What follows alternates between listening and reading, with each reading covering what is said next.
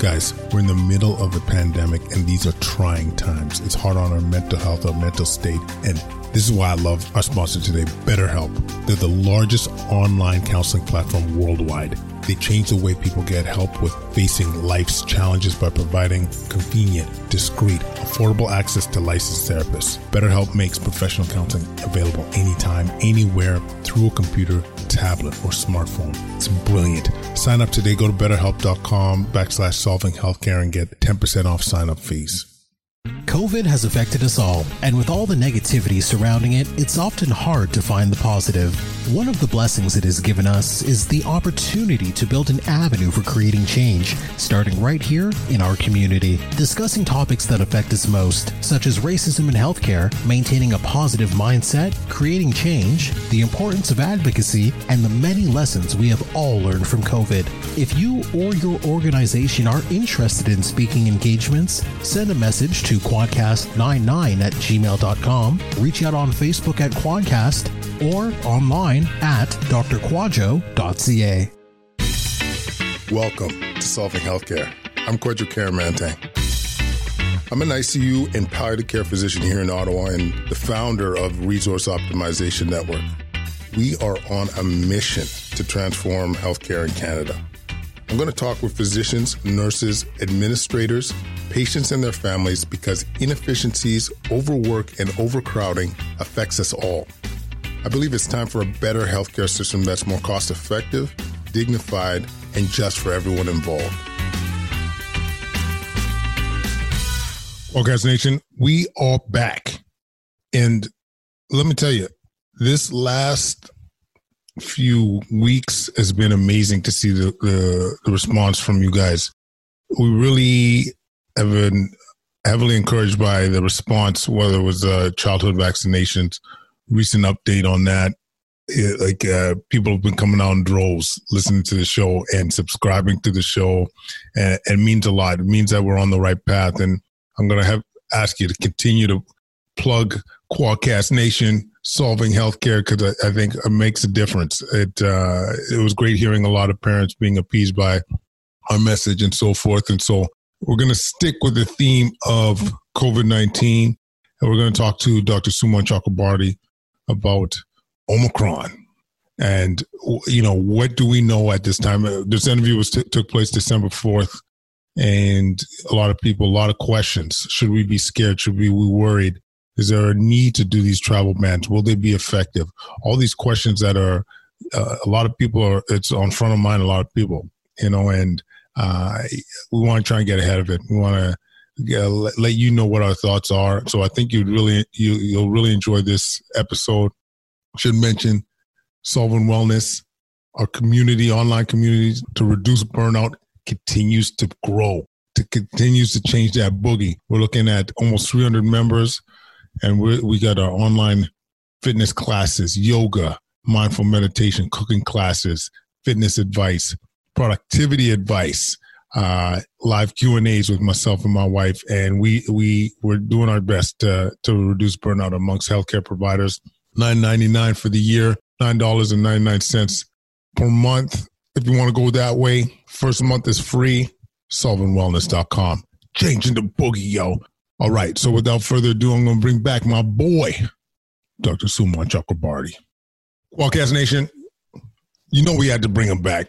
You know we had to bring back Sumon Chakrabarti, the man that needs no introduction, ID specialist. And we're back on, my friend, because there's a lot of hype, a lot of questions coming up with Omicron. First of all, what do you think of the name, by the way? How are you feeling about this? It's pretty awesome. Look, you and I are 80s babies. We played with Transformers. We remember Unicron, Optimus Prime, and you know we all thought of that same thing. You know it. Oh, my God. You had to. Anyway, but back. Thanks for coming back. Of course, man. Of course. Can I once again say that? I still have the title of the most visited person on this podcast? For sure. Yeah. My favorite podcast. But man, that's so beautiful. You got the throne, my friend. You got the throne.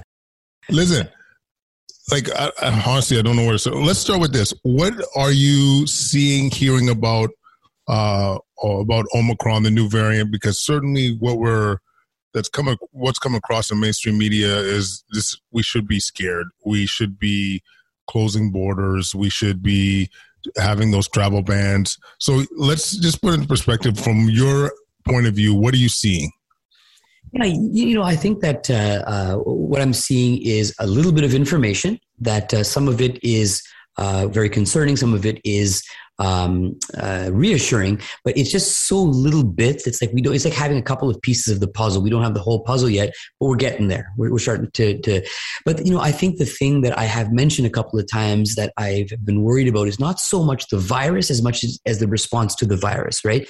And, many of us, including you and me, other people that are in our circles speaking about this, I think when we saw Omicron, a case in South Africa, we knew at that point that's just the tip of the iceberg. There's going to be cases everywhere.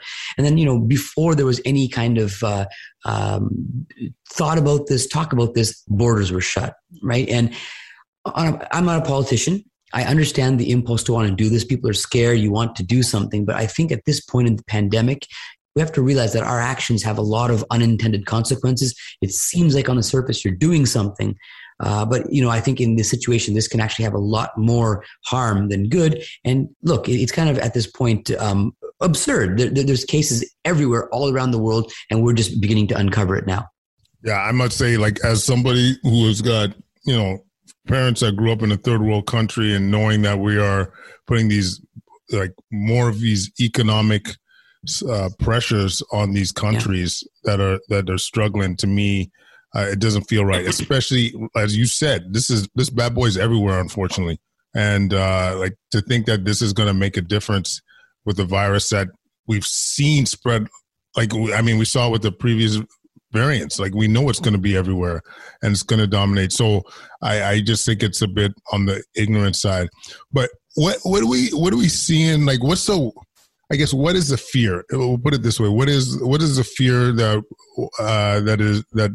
a lot of scientists and what have you are, or what are they worried about? I think the fear with COVID, especially, look, this is 2 years of being in this. So I understand that when we hear about the variant, all of us got that kick in the stomach. That this is awful. And I think the fear is that it looks like it is displacing Delta in Southern Africa, South Africa particularly. And Delta itself was a beast. So if Omicron can do this, that's scary. And for us, the problem has always been when you get a rapid case expansion, you get hospitalizations. When you get hospitalizations, then you lock down. And we all know that lockdown affected all of us. Some people much more negatively than others, but none of us liked it, right? Mm-hmm. And we're hearing on the ground. The first thing was all the mutations that they saw, that much more than previous, which not necessarily a bad thing in itself, but there's a bunch of different ones that look for increase in transmissibility, some in immune evasion, which we've been worried about as well. And putting that all together, I think the picture for what we're initially seeing in the distance might be something very scary. So I do want to say I understand the fear. I don't want to disparage anybody for having it. But the other thing I do want to kind of introduce here is we're a year and a half into this. And I know that we still have to get vaccines to other parts of the world, especially Africa, parts of South America, right? But from our side of the world, just speaking where we are right now, it's not 2020. We have a population that's highly vaccinated. And what happens in South Africa is not necessarily what's going to happen here. And both areas we need to deal with accordingly with public health / vaccination interventions. So you made some points that we got to reinforce. It's a global pandemic. We need to be vaccinating the world if we're going to take this variant thing seriously, right? Second, when you're looking at the dynamics, like when you look at transmission and so forth, we're looking at a land that is 25% vaccinated, specifically in South Africa. Yeah. Doesn't mean it's going to look the same in North America, where we got such high vaccination rates. Put it this way, Sumon, are we seeing any concrete data from what you've heard that it's that people are getting sicker, or is it escaping vaccine? Are we seeing any even anecdotes or solid data to support any of this? I think for solid data, no, it's too early. But I think, it's things are starting to come in. So first of all, I will say that, look, when you look at Sichuan, I don't know how to pronounce it, but Sichuan in that area in South Africa, that region, there's like a really, really quick expansion of hospitalizations. We have a little bit of preliminary data showing that actually the number of people who are hospitalized, there's a significant proportion of them in that particular analysis that were actually incidental COVID diagnoses. They had something else. COVID was found on testing. There's also, they mentioned a little bit of increased number of people who are not on oxygen. So they were saying, this is a small data set, but we're seeing fewer people on oxygen. There's also been the report of, I think her name is Dr. Kutsi, and a couple of other clinic doctors who would say, hey, look, we're seeing this. It seems mild. As awesome as that would be, I think you have to be careful about that, right? We want to make sure that we get some broad data and watch also from data coming out of hospitals and the ICUs, because we do also know that mild cases can start, but then these hospital things can lag behind. So like I said, today's what, December the 4th, we have to timestamp this conversation. Yeah. So I'm hearing, the anecdotes that I'm hearing right now is that there are hospitalizations, rapid expansion, but it seems that the overall feel is that it's more mild. Wouldn't that be amazing if it were a lot more mild than Delta? So that's the one thing I'll mention. We have to wait to get more data, and I don't want to come to any conclusions. The other interesting thing that I was looking at, now I'm not an epidemiologist, but you and I both look at this kind of data all the time. There's an interesting thing that's coming out with the numbers that are being accrued, that it looks like this virus might actually be a bit less transmissible intrinsically than Delta was, but it has a much higher ability to reinfect people. Okay, so when you put those two things together, even with the less transmissibility, it ends up being a net more cases, more expansion it can do. But the thing that I want to point out, and this is one bit of silver lining that I'm potentially seeing, is that we know in general, not always, but in general, reinfections tend to be more mild. Okay, so if we're getting a huge number of reinfections and they tend to be more mild, this might actually be a very big positive. Okay. That said, of course, we're seeing outbreaks in places. We can see the potential of hospitals being overstretched, just like we saw in the first, second, and third waves here in Ontario. We just need to get more data. But I want to just mention one thing. There are concerning aspects, but there are also some potential positive aspects. Let's see. Mm-hmm. And yeah, that's a good way to frame it. Like, what is concerning and what is signs that are essentially positive. And, I think that latter point about, the affecting more or being transmissible more in those that have been infected before, like we always have that theory that as viruses mutate, respiratory viruses mutate, that they become more contagious, but less virulent, less deadly. And like, as you said, like that's the best case scenario that we could ask for, really. So, I mean, obviously, fingers crossed that this is what we'll tend to see. Can I add one thing there, Quadro? I will give a shout out to my virology friends. I think we know that it doesn't always work that way. That something can become more transmissible and more virulent with time, right? We're just talking about in general what you see when a pandemic virus at some point can potentially become a more mild endemic virus, which is, we don't know, but that might have been how previous coronaviruses hit. So either way, though, we need more data, and I think that's what we're getting. We'll know much more even in a week. Yeah, more data. From your perspective, like, this might be a tough question. Like, there's a lot of restrictions coming through. There's a lot of change in policy. Like, if I'm not mistaken, I think I read something about even in our home province here in Ontario, if you get high exposure to a Omicron patient or person, that you'll have to isolate despite your vaccination status. Where do you stand with these kind of policies, like in big picture? Yeah, it's a difficult one. And one thing I do want to point out, it's really important to ask. I know the policymakers have a lot of difficult decisions to make that are based on, science, economics, all sorts of stuff. I get it. And certainly that's not what I do. What I will say is that, if you look at it from the science aspect of things, is that you have this Omicron variant that is displacing potentially Delta. And like I said before, Delta was a beast, right? Delta in itself was just like, freight training through all the other variants. And now Omicron can potentially be freight training through Delta. So when you look at it from that point of view, what are we actually trying to do with travel bans? What are we trying to do with isolation of every single contact? It's like trying to stand in front of a speeding train. You're not going to be able to do it. And I don't buy this point that we're going to be able to slow it down either. So I think that this is coming, right? Mm-hmm. And not all of the news is bad. This may potentially be less mild, but the point is this is coming. So I think, what can we do? What can we control? Well, here, if you haven't gotten vaccinated yet, get vaccinated. Mm-hmm. Right? For more older individuals, people who are 60 years of age or older, immune compromising conditions, get your third shot. Right? These are things that we can control and have a big yield. But I think the idea of trying to keep this out of the country, I think is futile. Is because it's here, and all these things we're trying to do to like get every case, slow it down. I don't think it's going to work. If you really have something that is fit enough, that is displacing the beast that is Delta.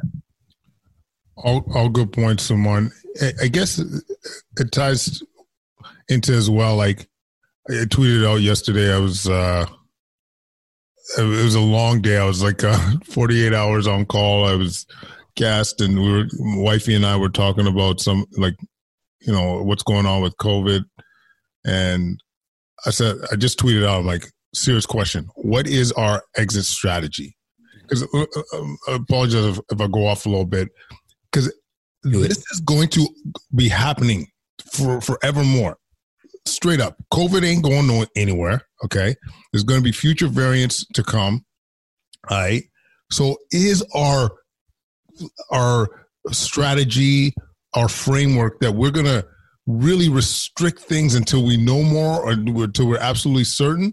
Or are we going to have a little bit of faith in our vaccines, to be able to push forward, knowing that there's going to be more and more level of immunity throughout society? Because as you mentioned, these restrictions have impacts. And so if we don't have an end game or a strategy that is sustainable going forward, we'll keep falling into this trap. And I think I'll speak for a lot of people right now. This is what they're saying. They're like, this is endless. We can't keep doing this. Like, we got to have some kind of hope, plan, clear endpoint. So I know this is I'm editorializing a bit there, but how do we? What is the end game, Dr. Chakrabarti? This is, again, I think another thing that I think is important is that having that off-ramp, even if it's just one that you have a plan to show this is what we want to do. I think that we are caught in certain things that have really gotten us into this loop. I don't want to discount the fact that this is a pandemic virus. Certainly it impacted us in a very disruptive way all around the world. Right. And I'm not trying to say that it didn't exist. I'm not trying to do any of that. Clearly, it was a big part of our lives. Now we have to keep in mind we are in a very different spot. Maybe the vaccines didn't completely stop this thing in its tracks. But we're seeing still, even now, what are we now? Almost a year out of the first people getting vaccinated, that the protection against severe disease for the individual is still holding up very well. Right. So you mentioned this thing to me, everyone. I finally met Akwajo in person about a month ago. And that was awesome. That was awesome. So good. It was so good hugging you. It was amazing. Yeah. And you said something to me that really rang true. You said to me, you were describing something, you were on call or something, and you were sick with a fever and you were in bed for 3 days. And then you were fine after that. That was 2017 or 18. Yeah. I just realized, oh my God, that kind of stuff happened to us before and it wasn't really a thing, right? But with vaccination against COVID, if we're saying that we've been able to defang it and make it so that it's not severe, right? You've now gotten a situation where, if you get COVID, You might be in bed for a couple of days with a fever and you feel awful, your muscle aches, joint aches, and then you're better. And that was what happened anyway pre-pandemic, right? So I think that perspective is one of the big things that we have to kind of just start to move towards understanding. The other thing is that understanding the goals of policies. I think that we can say that the COVID zero, that ideal is not going to ever happen, right? And I think that all of these efforts to try to curb things and keep things down as much as we can in low risk settings. In the high risk setting, like a congregate living space, the hospital, that's very different. But in a low risk setting, doing all this community contact tracing, I just don't see that it is going to be consistent with what our goals will be, which is trying to mitigate harm, which we can do very well with vaccines, and also mitigate the harm of things like restrictions. And, I remember at the beginning of the pandemic when we were like, oh, you just care about money. Not at all. Like, I think that these things are inextricably linked together. And this lockdown really messed people up from all sorts of aspects. And the big thing is that we can't do that again. And I think that the idea that if a respiratory virus goes up, that we lock down and we lock down society is not something that's a first line tool that has been used in the past. So that's kind of all of that stuff. And the final thing I'll say is that even something as simple as the daily case count, I put this tweet thread out. The daily case count, you can tell people's moods by how high the case counts are. And this dictates almost our discussions. It dictates how we feel, it dictates how we're interpreting things. I really wish that our communications, we can't get rid of it, of course, right? But really stressing. Look at the hospital. Quadro, you're in the ICU right now. You've seen the CCSO numbers this morning. Look at how low ICU occupancy is right now. Exactly. Hospitalizations are so low, and yet people are afraid like they were a year ago. And a lot of that is a failure of messaging, and that mindset change and perspective change is what we need to go forward at some point. Yeah, absolutely. Like I really, I've been pushing it on some interviews lately. Even mid-interview, I'll be like, yeah, we're talking case counts, but I'm going to push all of these media organizations. If you're going to say case counts, frame it with the hospitalizations. Because look what's happening, man. This is the beauty of the vaccine. We're truly seeing that the case counts are not as proportional as they used to be with hospitalizations because of the vaccines. Celebrate that shit. Yeah. You know what I'm saying? Like, that's where we're at. Look at where we're at in terms of, we're in December now, right? And I'm not saying that hospitalizations won't rise. They will at some point, right? But that's what happens in the wintertime when people get respiratory viruses like influenza. People get hospitalized, right? But look, we're this deep into 2021 and we're still not feeling pressure on the healthcare system. And I really think that needs to be kind of forefront.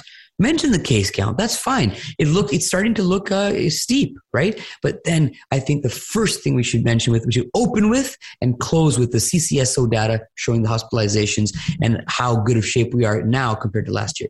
Yeah, because, and it's going to be like, in terms of endgame, at some point, and I don't know when the magic time is. This is when I need, more expert opinion. But there's going to be a point where we're not going, like, you're going to focus your testing on people that are coming into hospital, because once again, if it's endemic and you got a runny nose, you're not getting a HSV swab, you're not getting a influenza swab, you're staying home. You know what I mean? Because you have that protection. The virus ideally at that point would be truly defanged. But I'm not going to at all pretend to say, pull out the crystal ball and say this will happen at X period of time. But that's where we got to move towards. And I think just a lot of people have been fearful since the conversation over the last 2 weeks has been on going backwards after all this push to get not only vaccinated, but also boosted. You know what I'm saying? Yeah. And I think that's also, like you mentioned, that policy of if you have a high risk contact with the suspicion of Omicron, that your vaccination status doesn't matter, right? And that kind of stuff, I think, really erodes and already erodes the trust that people have in the public health approach, right? Mm-hmm. And, I think that another thing I'll say, and I've talked about this a little bit, is that I'm starting to feel that, as a physician, that, yeah, like, look, I can talk to you about the clinical aspects of COVID that I've seen, hundreds of patients in person in front of me since the beginning of the pandemic. So, but we're starting to get into zones where I think physicians don't have that expertise. The idea of the policy making, the economic effects, the social fallout that's going to be happening over the next 2 to 5 years. I really think that as a physician, I think I certainly have something important to bring to the table, but I think that we should be bringing in other voices of people of non-medical backgrounds to really help us through this, the next several months, because they're going to be a huge part of the approach, the recovery plan. And as physicians, we don't have that expertise. And, I'm really starting to realize how, I know my role is important, but how important, so much important other roles outside of medicine have going forward. It's a good point, and I won't lie to you. I've been a victim of this too, talking about my opinions on the mental health epidemic post. How some of these policies that we've been making, how I forecast the future, and that's fair. It's not necessarily at all in our wheelhouse. I think what it comes down to is a lot of people just doing their best to do their advocacy. But I would love, from a mainstream media perspective, people that have that level of expertise, sociologists, political scientists, whoever it might be, economists, to pipe in and say where we are moving towards. And one last thing too, Sumon, the other thing about, not to be too repetitive, but with the exit strategy, I think it would help us in a way that we would be less reactive. Like if we did really have that kind of like framework of how we're approaching the pandemic moving forward, mm-hmm.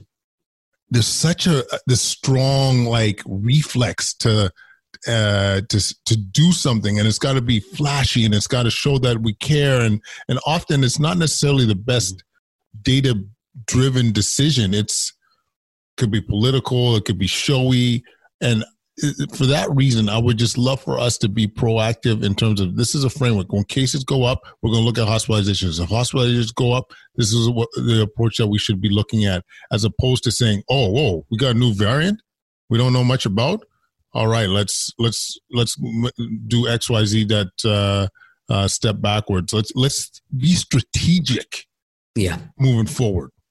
Yeah, and another thing is that I mentioned this earlier in this conversation is, March 2020 was a very different situation, right? And I think that at that time, people could be understood why. Look, we have this pathogen coming in. We saw what's happening in China. Oh wow, look what's happening in Italy right now.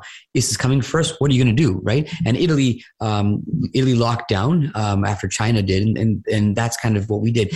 I think the problem with this is that this now introduced into the idea in a lot of the public that when cases go up, when you have a respiratory virus, it means you have to lock down. It means you have to restrict, right? And, this is not what, public health, I mean, it's not that this type of idea hasn't been used before, but on such a broad scale, never, right? But for now, I can see people when they're talking that, the cases are going up, we're going to be in lockdown by the end of December. And to me, it's sad that that's the association that has been made. And a lot of that's our fault with our messaging. Right. And I think you're right. Strategic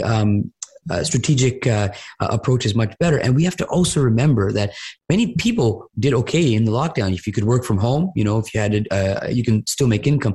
A lot of people got decimated by it. And, it's like you couldn't do it. Again, it would just completely put them under. And, the people that didn't get hit hard by the lockdown should really, I think, take a step back and realize that this caused a lot of collateral damage that we were going to be dealing with for years to come. And in the healthcare system, that's where I can speak for the best. People coming in late for diabetic foot checks with rotting feet, cancer diagnostics, heart attacks, preventative stuff. Like so many kids have missed their vaccines.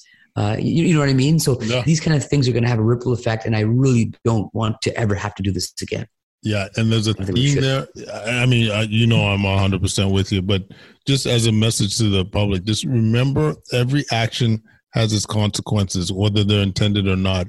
And just to walk through that, to really think through that and say, if we lock down, how's it affecting kids? How's it affecting mental health? How's it affecting other diagnoses? Because I'll tell you, we're going to be publishing a study too on non-COVID related illnesses during the pandemic. And you're going to see how mortality and other outcomes have been significantly worsened during this time period. Like everything, whatever policy it is, travel bans, passports, mandates, whatever it is, it has a negative consequence, and we just need to be cognizant of it, walk through it. And sometimes maybe your hand is forced, and you could do things to mitigate some of those risks, but it has to be part of the conversation. It has to be part of the decision tree.